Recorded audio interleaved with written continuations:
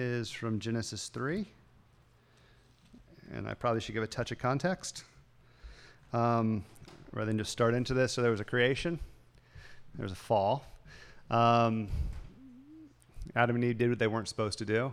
And having been deceived by the serpent, that's where this picks up. So this is God having figured out what's happening and delivering the curses. Starting in 3:14. The Lord your God said to the serpent, because you have done this, cursed are you above all livestock and above all the beasts of the field. On your belly you shall go, and dust you shall eat all the days of your life. I will put enmity between you and the woman, and between your offspring and her offspring. He shall bruise your head, and you shall bruise his heel. To the woman he said, I will surely multiply your pain in childbearing. In pain you shall bring forth children. Your desire shall be for your husband, and he shall rule over you. And to Adam he said, because you have listened to the voice of your wife, and have eaten of the tree of which I commanded you, you shall not eat of it. Cursed is the ground because of you. In pain you shall eat of it all the days of your life. Thorns and thistles it shall bring forth for you, and you shall eat the plants of the field. By the sweat of your face you shall eat bread, till you return to the ground, for out of it you were taken. For you are dust, and to dust you shall return. The man called his wife's name Eve, because she was the mother of all living. And the Lord God made for Adam and for his wife garments of skin and clothed them.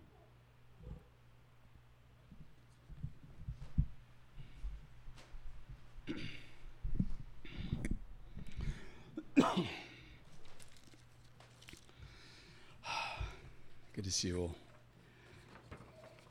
If you look around, you'll see that Busby's looking pretty sexy at the moment with that head of his.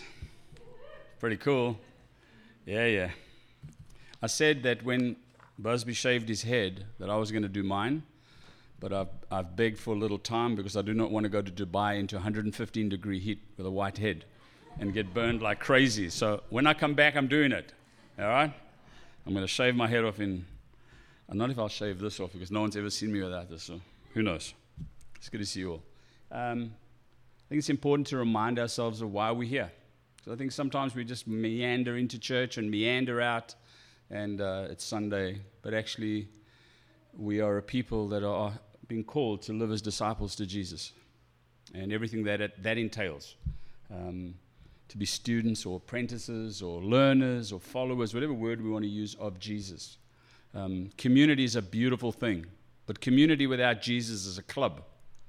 And we're not a club. We are the people of Jesus. And in this little expression of our little community, we want to do that with Jesus. And what Jesus has done is given us a living hope through the resurrection from the dead. It's the reason we believe we can pray for healing for Buzz. It's the reason I remember we prayed for healing for Hendrik all those years ago. Remember Hendrik? Hendrik took a big tumble down the stairs. Remember those days. That's the reason we have expectation of goodness, is because of what Jesus has done through his death and his resurrection. And that is our living hope. If you don't have that hope, you're pretty much screwed, to be quite honest. We need that living hope. That living hope gives us the faith to live now, because faith is the assurance of things hoped for. That hope of what Jesus has done and what he has promised, that there is a day coming when everything will be made right. Because of that, we can have faith to live today and believe that God will do good things. So, jumping into today, we're in 1 Peter chapter 3. I'm going to read the text, and then I'll give my disclaimer, if that's all right. And Brian is just grinning at me because he could have got this, but he didn't. I did. Yeah. He gets the one where Jesus preached to the spirits, and that comes a little later. Likewise means in the light of everything that has gone before. And what's gone before is this Peter saying to these people, because of what Jesus has done, and it starts in chapter 1, speaking about this living hope in Christ. He says, you are a chosen race, a royal priesthood. He defines who these people are, amazing. And then he says, but you are sojourners, aliens in a foreign land, and you are on journey here, and you have to be careful where you live. And because you live among foreigners and you live among people who don't serve Jesus, but we want you to have a good gospel message into that place, he speaks to a bunch of different groups of people and tells them how to live in that current context. So he speaks how the believer should relate to government or to the rulers and authorities of the land. And you can go listen to that talk. And then he speaks about slaves and masters. This is not to say slavery is good. That's not what this is saying. It's just saying as a slave, if you're going to be a believer, this is how you should approach life. And then he actually speaks about Jesus, how Jesus was in submission to his Father and did everything that he had to do. And then he says, likewise, he comes into this text, wives, be subject to your own husbands, so that even if some of them do not obey the word, they may be won without a word by the conduct of their wives, when they see your respectful and pure conduct. Do not let your adorning be external, the braiding of hair and the putting on of gold jewelry, or the clothing you wear. But let your adorning be the hidden person of the heart, with the imperishable beauty of a gentle and quiet spirit, which in God's sight is very precious. For this is how the holy women who hoped in God used to adorn themselves, by submitting to their own husbands, as Sarah obeyed Abraham, calling him Lord. And Thomas, we will talk about that today.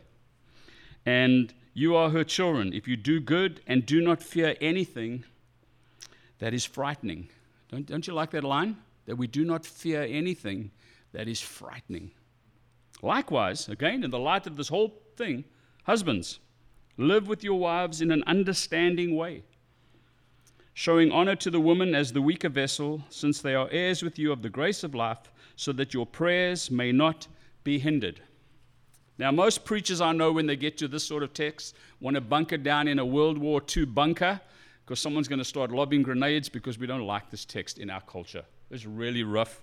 A rough text to actually talk about. The same as Ephesians, and in Ephesians 5, and we get in Colossians 3, we have these sorts of texts, and we don't live 2,000 years ago, we live today.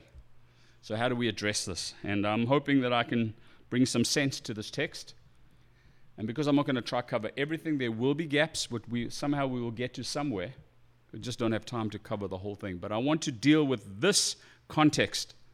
And that's the important thing that we see, that when we talk about this, we are talking into this specific context that Peter is writing to these people. Don't try and separate out of that. So I want to say, how was life supposed to be? And where did it all go wrong? Is that fair enough? To give us a context to what we're doing. So we're going to jump back to Genesis. And I'm going to say this was the plan of God. I'm going to jump around. You can go read all the text and figure it out. But I'm just read a few verses. Hopefully it will capture. This was the intention that God had when he created and made all things beautiful. So I'm going to read from verse 26 of chapter 1. It says, Then God said, Let us make man in our image, after our likeness, and let them have dominion over the fish of the sea, and over the birds of the heavens, and over the livestock, over all the earth, and over every creeping thing that creeps on the earth. So God created man in his own image. The new NIV translation says, so God created humankind in his own image. In the image of God, he created him, male and female, he created them. And God blessed them. Who did he bless? Male and female. He blessed them. And God said to them, Be fruitful and multiply, and fill the earth, and subdue it, and have dominion over the fish of the sea, and over the birds of the heavens, and over every living thing that moves on the earth. And God said, Behold, I have given you every plant yielding seed that is on the face of all the earth, and every tree with seed in its fruit. You shall have them for food, and to every beast of the earth, and to every bird of the heavens, and to everything that creeps on the earth, everything that has breath of life. I have given you every green plant for food. I've given them. And it was so. And God saw everything that he had made, and behold, it was very good. And there was evening and there was morning, the sixth day. That was the creation. It was very good. God created male and female together. He told them to go rule and have dominion over all the fish of the sea. Part of that was to multiply. 2 men could not multiply. 2 women could not multiply. male and a female could multiply. Is that all right? I'm not getting into what we're doing today. I'm just saying there's a different roles implicit here for the sake of what God wants to do. Jump to chapter 2 and look at verse 18.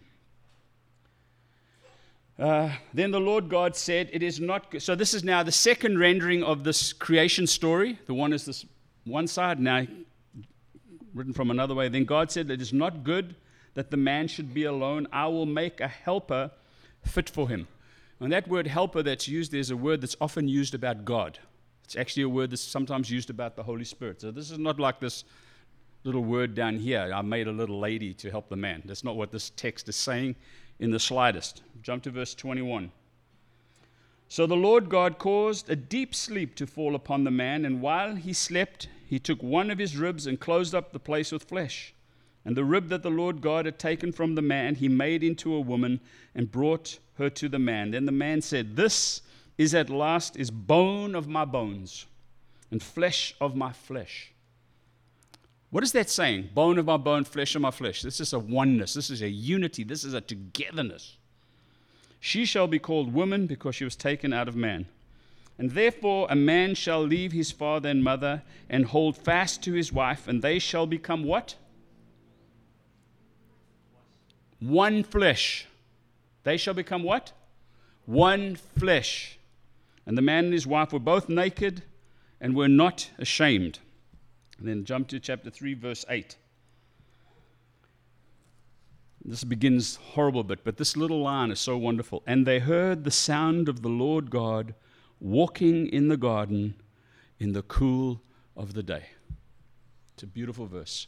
The intention was that God created something beautiful out of his generosity and out of his love. And he created male and female. He said, go rule the world. Go do this together. You've got a role, you've got a role, but do it together. I've made you one. As you come together, there's a oneness. It was sublime beauty. There was no shame that had entered the cosmos yet. It was beautiful. He said, go rule, go reign, go do things.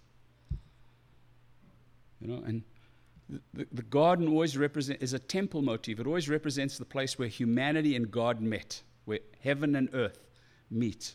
There's the garden. And what happened in that garden, besides the protection of beautiful things, it was the place where God would come and walk with humanity in the cool of the day and talk with them, because he says, where are you? He's looking for, there's a sense of relationship. Is that all right? I think, and again, we can unpack that for weeks, but I want you to get that. That was the plan for this beautiful synergy, this unity under this incredible, loving, benevolent God, that these people would just rule on the earth, and it would be a beautiful thing. All right, so what the problem? What went wrong? We read that. Genesis chapter 3. Snake comes in and tempts them, and because God has said you can eat of anything except that one tree. You can do anything except that one tree. And have you ever seen your kids? You can play with all the toys except that one, and that's the one they want to play with. You can do anything. Don't touch the stove. What do your kids want to do? Touch the stove. And so they ate of this tree. It's interesting, if I can find the text, in chapter, let me see, hold on. All right, in chapter 2, verse 15, in this part of the story, woman has not been created yet. God has created man. He said, the Lord God took the man and put him in the Garden of Eden to work it and keep it. So work is part of the human dignity and expression.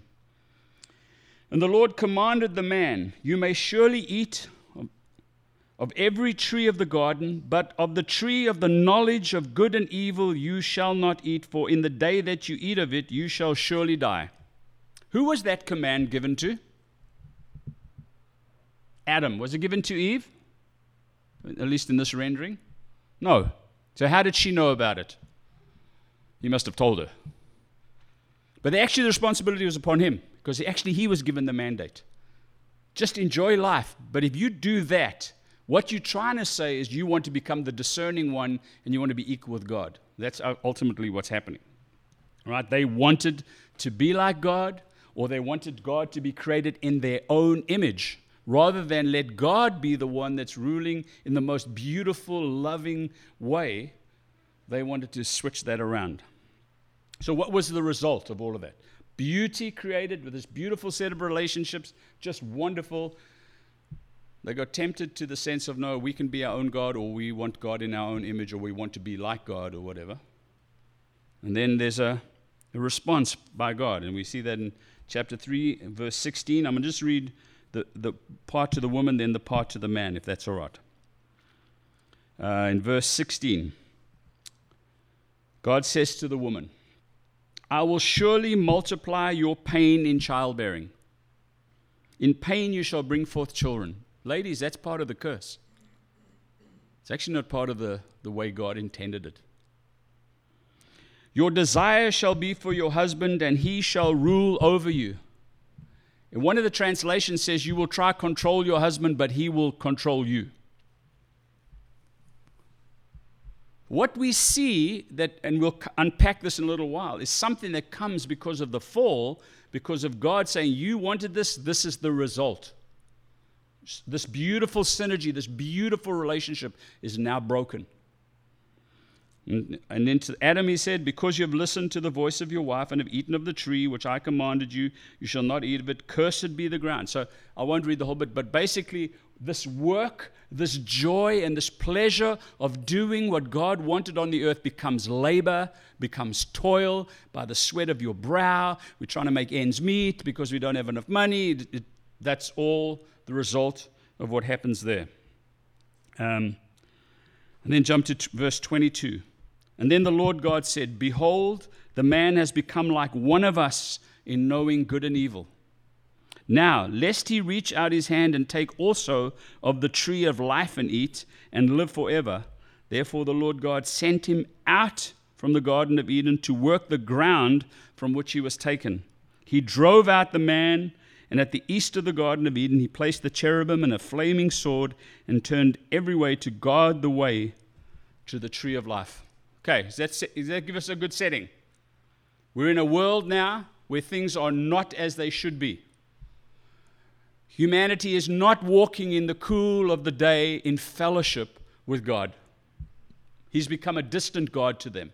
I mean, he's still around, but there's a gap. And then you read the Old Testament, every now and then you see these moments where heaven and earth connect. You know, the burning bush, Jacob's ladder, the tabernacle, the tent of meeting, the temple, all those, the places where suddenly heaven and earth meet. And our hope and the expectation because of what Jesus has done is that heaven and earth will connect again one day in the perfect harmony as it was started. If you read the last book at the end of Revelation, is humanity going up to heaven or is heaven coming down to earth? It's coming down. The dwelling of God will be with men. So it's this restoration. That's our hope. And therefore we live in this present. So because of this, basically the Lord announces a struggle. There's a struggle between the man and the woman. And she will desire him or to control him and manipulate, and he will start dominating. I'm not putting those in any specific order. I'm just saying there's a struggle that happens in a relationship. And what is the real issue? The real issue at hand here is that they are no longer in a loving, submissive relationship to God. Because when they were, everything went well. Because when God speaks about submission, he doesn't speak about this, oh, I'm afraid, oh, obey me. That's not what submission means in the slightest, in the way that God deals with it. It's like saying, God, no, I'm blessing you. I'm caring for you. I am pouring out life upon you. So rise up into it. So, let's go look at now this relationship where this is written. Peter's writing 2,000 years ago, just short of, into Asia Minor. It's under the Roman conquest. It's a Greek sort of mentality or philosophy that's at hand. And how were women treated in those days? Let me read you some things. In every sphere of ancient civilization, women had no rights at all. That wasn't the intention. That's because of sin and the fall. That's where it's got to. Control and domination. And under Jewish law, a woman was a thing. She was owned by her husband in exactly the same way as he owned his sheep and his goats. On no account could she leave him, although he could dismiss her at any moment. For a wife to change her religion, and remember this context is written to a woman who's become a believer living with an unbelieving husband. For a wife to change her religion while her husband did not was unthinkable. All right? Think about the story of the woman caught in adultery. Do you remember that story? When Jesus just exercises this incredible mercy and grace upon this woman. What is one of the most astounding things about that story? It was always stuck out for me. There, where's the man? Where's the man? Adultery takes two. Where's the man? He's not in the picture. Why? Because he's a man. The accusation is upon the thing. The person of no consequence is the woman, was a thing. If you see that and then understand how Jesus relates to her, it's mind-blowing. It's mind-blowing to those Pharisees and Sadducees and people who are gathering around. Let's stone her. She's been called a lot. Let's stone the man too. It's an astounding story if you understand the context. In Greek civilization, the duty of the woman was to remain indoors and to be obedient to her husband. It was the sign of a good woman that she must see as little, hear as little, and ask as little as possible. She had no kind of independent existence and no kind of mind of her own, and her husband could divorce her almost at will, so as long as he returned the dowry. What does that mean? It's because fathers just often treated their daughters as commodities to get a dowry. So the father was saying, oh, you can divorce her. I don't care if you divorce her, but give the dowry back. So it's just a money-making thing. It's no respect, no dignity upon women. Under Roman law, a woman had no rights. In law, she remained forever a child. Now, I want to stop and say a moment. When Linda and I got married in South Africa, if we had got married in community of property, she would not have been able to do anything on her own accord without me signing as well. That's how antiquated our laws were. She couldn't open a bank account. She couldn't buy a house. She couldn't buy a car. She couldn't. So we got married with, what's the other one? With a prenuptial and all that. So we wrote all that. Why? Because, I don't want my wife to be a child. My wife's not a child. My wife's smarter than I am. Let the record show. I've made it. Eradicate that part from the tape. When she was under her father, she was under the father's power, which gave the father the right even of life and death over her. And when she married, she passed equally into the power of her husband. And I was reading this, I can't give it, but I just read examples, and they named the people what they did with their wives, because this wife spoke to another woman, her head was chopped off. This wife stepped out and forgot to put her veil on, and she was whipped. Okay, so any places in the world we see that today? Okay. She was entirely subject to her husband and completely at his mercy. This is the context that Peter is writing into. If you don't get that, you miss this. The whole attitude of ancient civilization was that no woman could dare to take any decision for herself. What then must have been the problems of the wife who became Christians while their husbands remained faithful to the ancestral gods? Can you think that through now? You know, if in our world, if a wife becomes a Christian, the husband doesn't, it kind of gets awkward a little bit. 2,000 years ago, we're talking a whole new thing. This is a big deal. It is almost impossible for us to realize what life must have been for the wife who was brave enough to become a follower of Jesus. What a contrast with Christianity, which commands husbands to love their wives unconditionally as their own bodies. They are one flesh. Now, when you read those sort of things and you read the context here, it kind of takes a different spin on life. So let's unpack that a little. What is Peter really saying here? Why is he writing this to these people? And please ladies, especially the ladies, we live in the 21st century. We live in it where freedoms have come and all those things. We don't get blocked because of that you miss what actually has been said here. Is that okay? I know these are tough. We don't want to go back 2,000 years ago. Is that okay, guys? We don't want to go back, all right? We want to keep going forward into whatever God has. So, think about this. Peter's writing, and he's writing to the church, this fledgling little church, maybe 60 years old, 50 years old, 40 years old. We don't know how long the church has been in existence. They're struggling. They're getting persecuted. There's all these things happening. As in today, many women are getting saved more than men. And there's these struggles. So he says, okay, if you want to be the church, let's look at the relationships that you will have to deal with as a believer. You'll have to deal with the state. We didn't have freedom of religion like we have now. All right? Jews kind of had their special privileges, but any of these cults and Christianity would have been seen as a Jewish cult. He said, no, let's see how you can deal with the state. And then slaves and masters in the same. Let's see how we can work that out.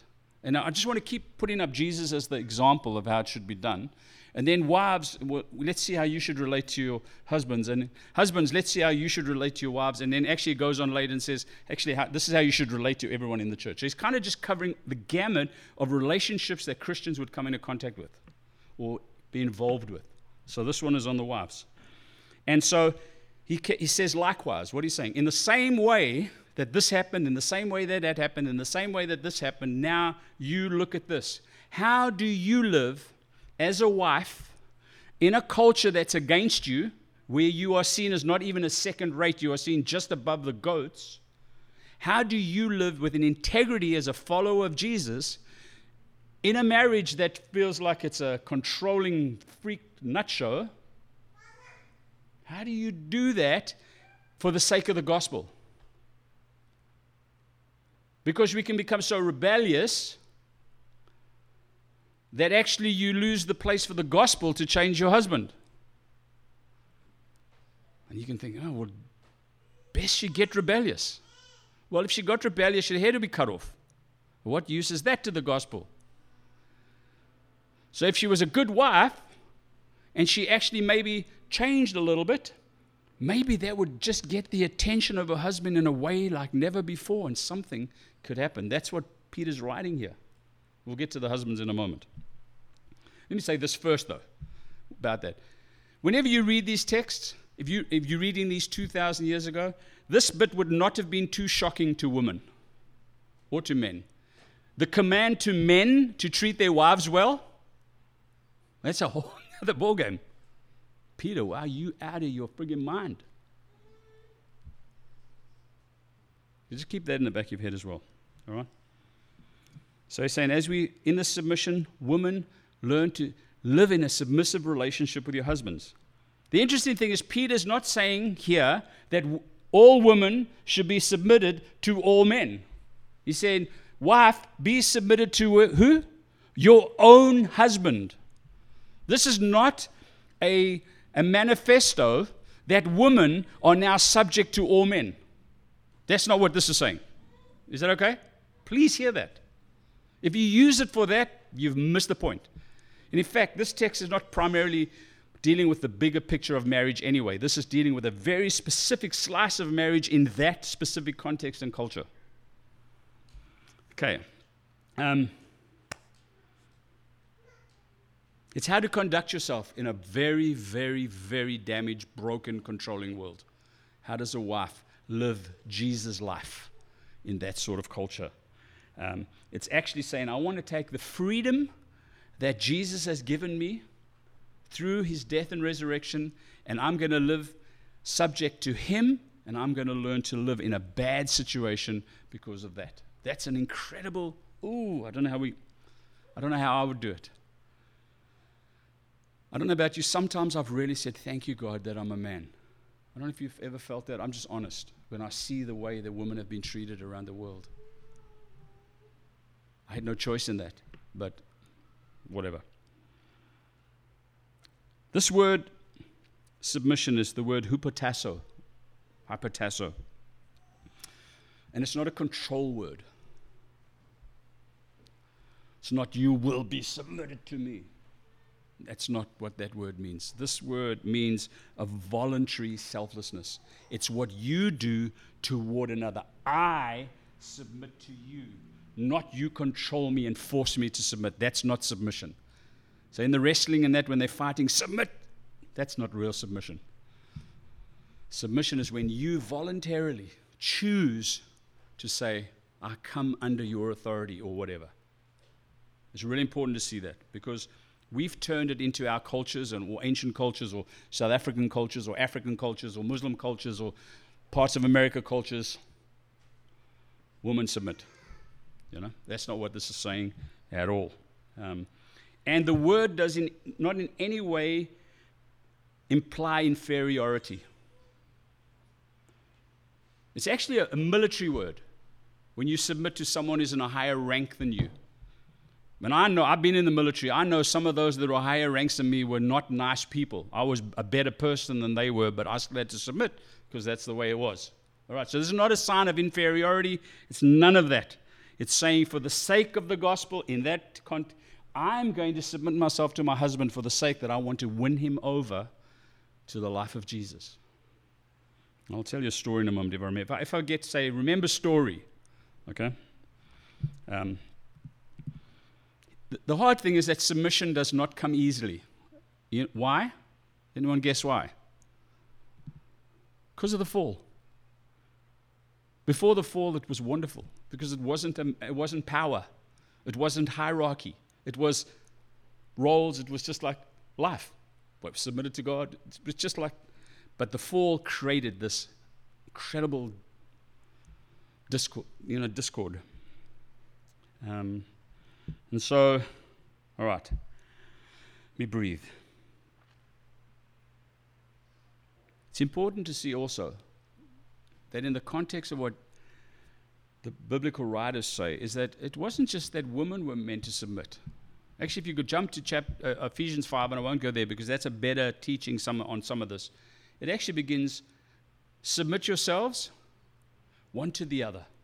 The life of being a Christ follower is a life of mutual submission, all of us under the lordship of Jesus, who's great and loves us and cares for us, has got the best for us, and we mutually submit to one another in different places. So I lead this community, Brian and I, right? And there's a place where there's submission to the leaders. But when I get outside the doors and we are talking about writing music, well, I'm not the person you want to submit to. We want to submit to Buzz, and we want to submit to Greg, because they know a little more about that than I do. If I want to, when it comes to the finance, banking, let me go talk to Aaron. That's submission. I'm putting myself on and saying, speak to me, help me, because actually I'm not good at this. Imagine me trying to make a film. I've got filmmakers. I'm going to submit myself. Does that make sense? That's what submit. It's just like, no, I want to trust you with this. It's not like you're in control. Oh, no, it's just I'm choosing to offer myself to you. Help me. Let me become the person that I should become. Would you help me do that? That's what that is happening here. And so when a husband thinks they can just go through life willy-nilly, never being submissive, just doing their own thing, controlling, they've missed the whole point of the gospel. Do you get that? You missed the whole point at all.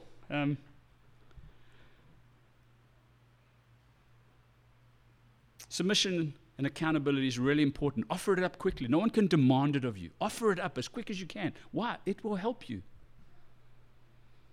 Do you know that in my home, and I would love you to check that out with Linda. Sometimes Linda says I'm very bossy and controlling because I'm not yet fully redeemed in my, my fullness. That day is coming.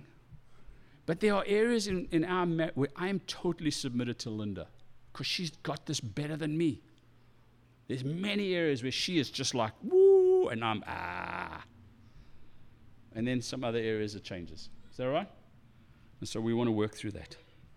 A very wise man, very, very wise man, once said to Jesus, when he said, I need something done. And what is his response? I too am a man under authority. I have authority. I say to go, go, they do it. But I am a man under authority. Do you remember that story of the centurion? What did Jesus equate that to? Great faith. Without faith, it's impossible to please God. Anything not of faith is sin. That's what the scriptures say. And Jesus said, that man understanding submission and authority understood faith. Because when you're under authority, you can say and do things because you have that power flowing through you. It's really important.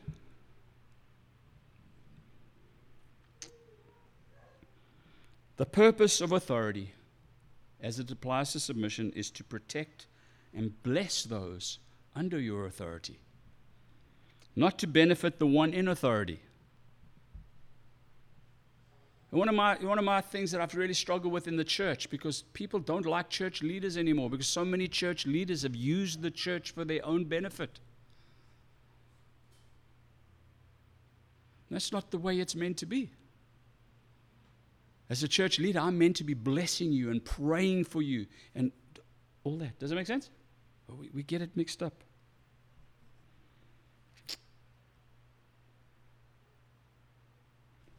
Just finishing that little section. Husbands, please never, ever, ever, ever tell your wives to submit to you. Wives, if your husband does that, give him a crack. All right? That's not the man's responsibility is love your wife, care for her, give her, serve her like Jesus served the church. It's a wife's responsibility. Don't quote her verse. Please don't do that. Oh my word, you're in trouble. The whole idea here is a wife living in such a way in that context that she could win her husband over for the sake of the gospel. So, can I tell you the story? No, let me say this and then I'll tell you the story. Submission involves at least 4 things, I think, for both men and women. Number 1 is begins with an attitude of entrusting oneself to Jesus. To try and submit in a godly way without first submitting and entrusting yourself to Jesus is going to go weird. All right? Number 2, submission requires respectful behavior. So if I say to Thomas, I want to be submitted to you and I want you to teach me film, okay? I need to be respectful of that and treat him well in that. Is that fair enough? I'm not going to say, what do you know? I want to submit. I want you to teach me, but what do you know? That doesn't make any sense at all. It means we have respectful behavior. We say learning attitude. Submission involves the development of godly character because we're representing Jesus. And submission includes doing what is right. I'm submitted to you, but then I'm in absolute rebellion all the time. Okay, this is both ways. It's not any form where this works. Anyone heard of Marcel Marceau? Who's Marcel Marceau? Yeah. French mime artist. Okay, you know what a mime is? Can anyone do mime? I'm terrible. Just looks like I put my hands up. But this is what he was asked: what the difference was between regular acting and pantomime and mime. And his response was interesting. He said, in the case of a bad actor, the words are there even if the actor is no good. But when a mime is not good, there is nothing left. A mime must be very clear and very strong. All right. So what Peter's writing to the woman in this text right now is he's saying, I need you to be a mime. Because you might not have the ability or the permission in that culture to speak the words. Therefore, live the life that speaks about what you have. All right?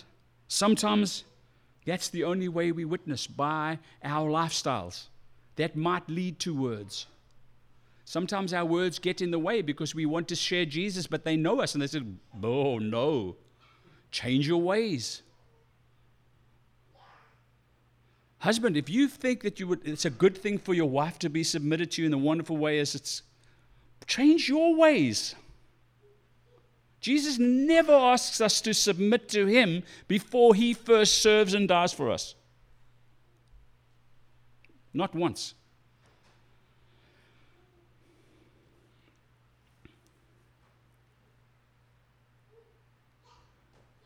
Sometimes the silence is deafening. So, are we okay for a few more minutes? So in South Africa, there was a man who was the captain of the national cricket side. I know him. I won't give you his name. Peter Pollock. You can follow. I think he's still alive. He might have just died. Anyway, he was a famous cricketer, captain of South Africa. Great. He's in the Hall of Fame, the International Hall of Fame, whatever. And he was married to his wife, Inez. And Inez became, and he was one of those who went to the club after work every day, the country club, and had his beers, and he did his little bit of this and a little bit of that, and a little finicky, you know what I'm talking about. And he always came home late. And his wife would always moan at him. Inez would always be, what are you doing? Where, that? And they had 4 small kids. Their one son actually became the captain of the South African side as well, whatever. But Inez became a believer in a church that we had connection with. I knew the pastor really well. She became a Christian. And through a process, this impacted her. And she said, I'm tired of nagging my husband. But I want to win him, so I'm going to change my ways. Now, I'm not saying all women have to do this, please. I'm just telling you a story. So what she would do is that when the kids got home, she would make sure the kids were bathed and dressed for bed, and they'd have dinner, and he would always rely, but she always made sure his dinner was in the oven warm, and he came home and everything was in place. And he came home and she never moaned, and she said, so good to see you. And some of the kids are awake, they want to say good night, and then that was it. The next night, he was at the club. But over a period of time, what began to happen? Now, Linda's dad was involved in all of this. So Linda's dad was the most amazing evangelist one-on-one. It's just incredible. So what slowly began to happen is that Peter, instead of coming home at 10:30 from the club, then he came home at 10. Then suddenly he came home at 9:30. And suddenly he came home at 9. Why? Because suddenly coming home was delightful. She made an incredible thing that he wanted to come into. You hear what I'm saying? She didn't say anything. She never shared the gospel. Nothing. Peter Pollock was led to the Lord by my father-in-law. Became one of the most powerful evangelists in our country. Because his wife said, I'm going to do something different. Now, please, I'm not saying all women, you've got to be quiet. I'm not saying that. I'm just saying that was the story. That was in the 70s, maybe late 70s. He became a powerful evangelist. He stood on stages and spoke to the top sports people and business people. Just ridiculous. Because she became a great mime.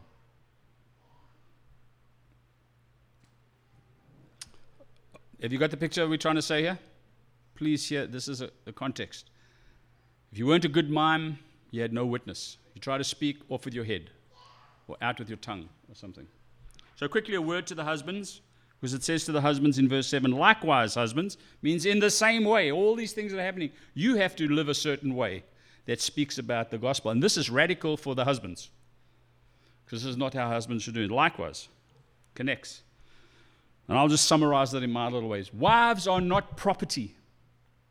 They are to be honored and respected because they are one with you. Wives are not property. Number 2, what does the word weaker mean? Have you ever thought about that? We talk about the wives as the weaker sex. What does that mean? Is it they're physically weaker? Could, I suppose. Is it mentally weaker? Hell no. My wife is much stronger than me in many areas. Taking pain, she's way ahead of me. I don't know, Nancy, if there's a gene that makes women stronger in these areas. So what does it mean weaker here? I don't know. Some people say you have to be considerate in that time of the month. Remember 2,000 years ago, we didn't have what we have today in terms of feminine hygiene. It could mean that. It could mean physical. I like to think about 1 Corinthians chapter 12. When Paul's writing to the church and he says, this one can't say to, the knee can't say to the elbow, I have no need of you.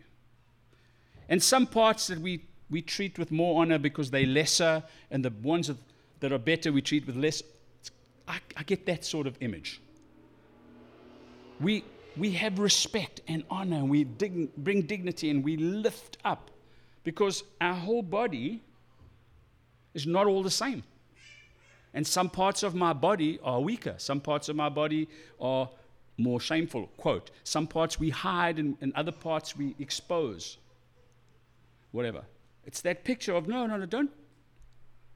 Be respectful of the body. Why? Because this wife is you. You are one. It's like Jesus is the head and we are the body. We are the body of Christ. We are one. It's all this imagery. It's important for us to see that. It also says wives are heirs together with us in the grace of God. They don't get the afterthought. They don't get the crumbs off the table. They are co-heirs with us. Husbands, wake up. I'm not talking to you husbands. I'm just repeating Peter to those husbands, because we're all awake. Has it got it? No. And please don't have your wife call you Lord. All right? Thousands of years ago, wives called their husbands Lord. You just watch some of the TV shows even. Watch Game of Thrones. Yes, my Lord. Wives to husbands. Yes, my Lord.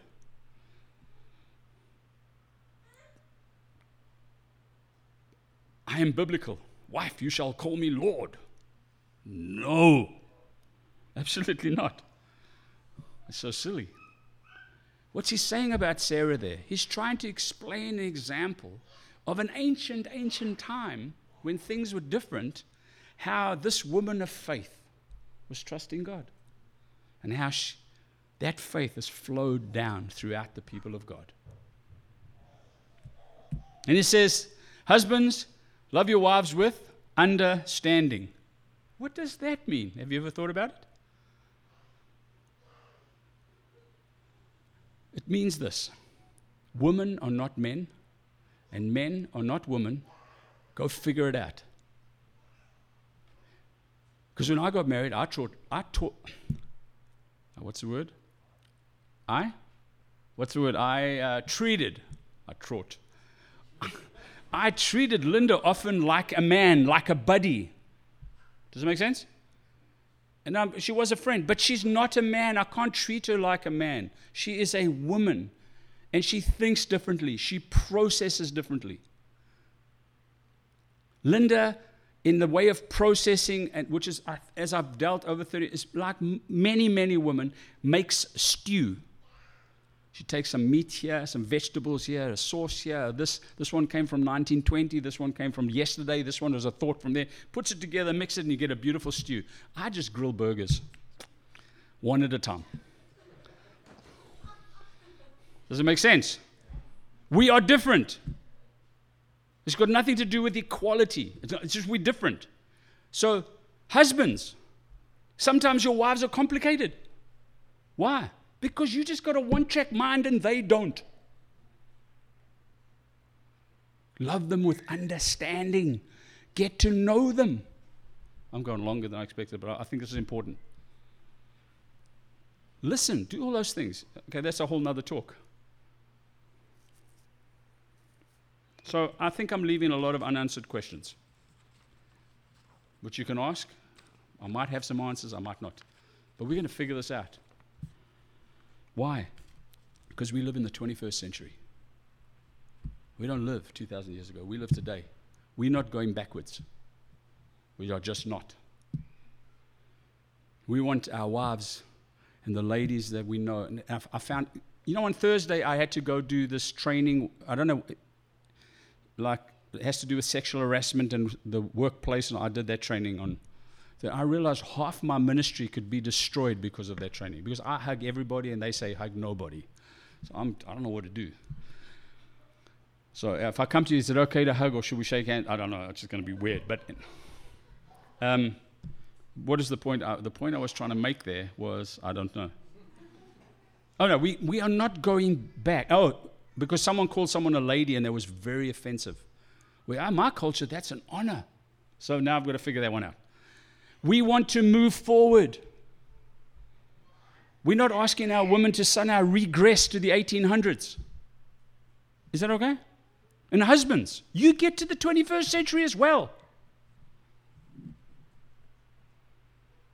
Don't lose your godliness. We don't lose God's orders. We don't lose roles. We don't lose respect. We don't lose that. But man, we live in this world, so we got to... Enough said? Father, maybe I can come out of the bunker now.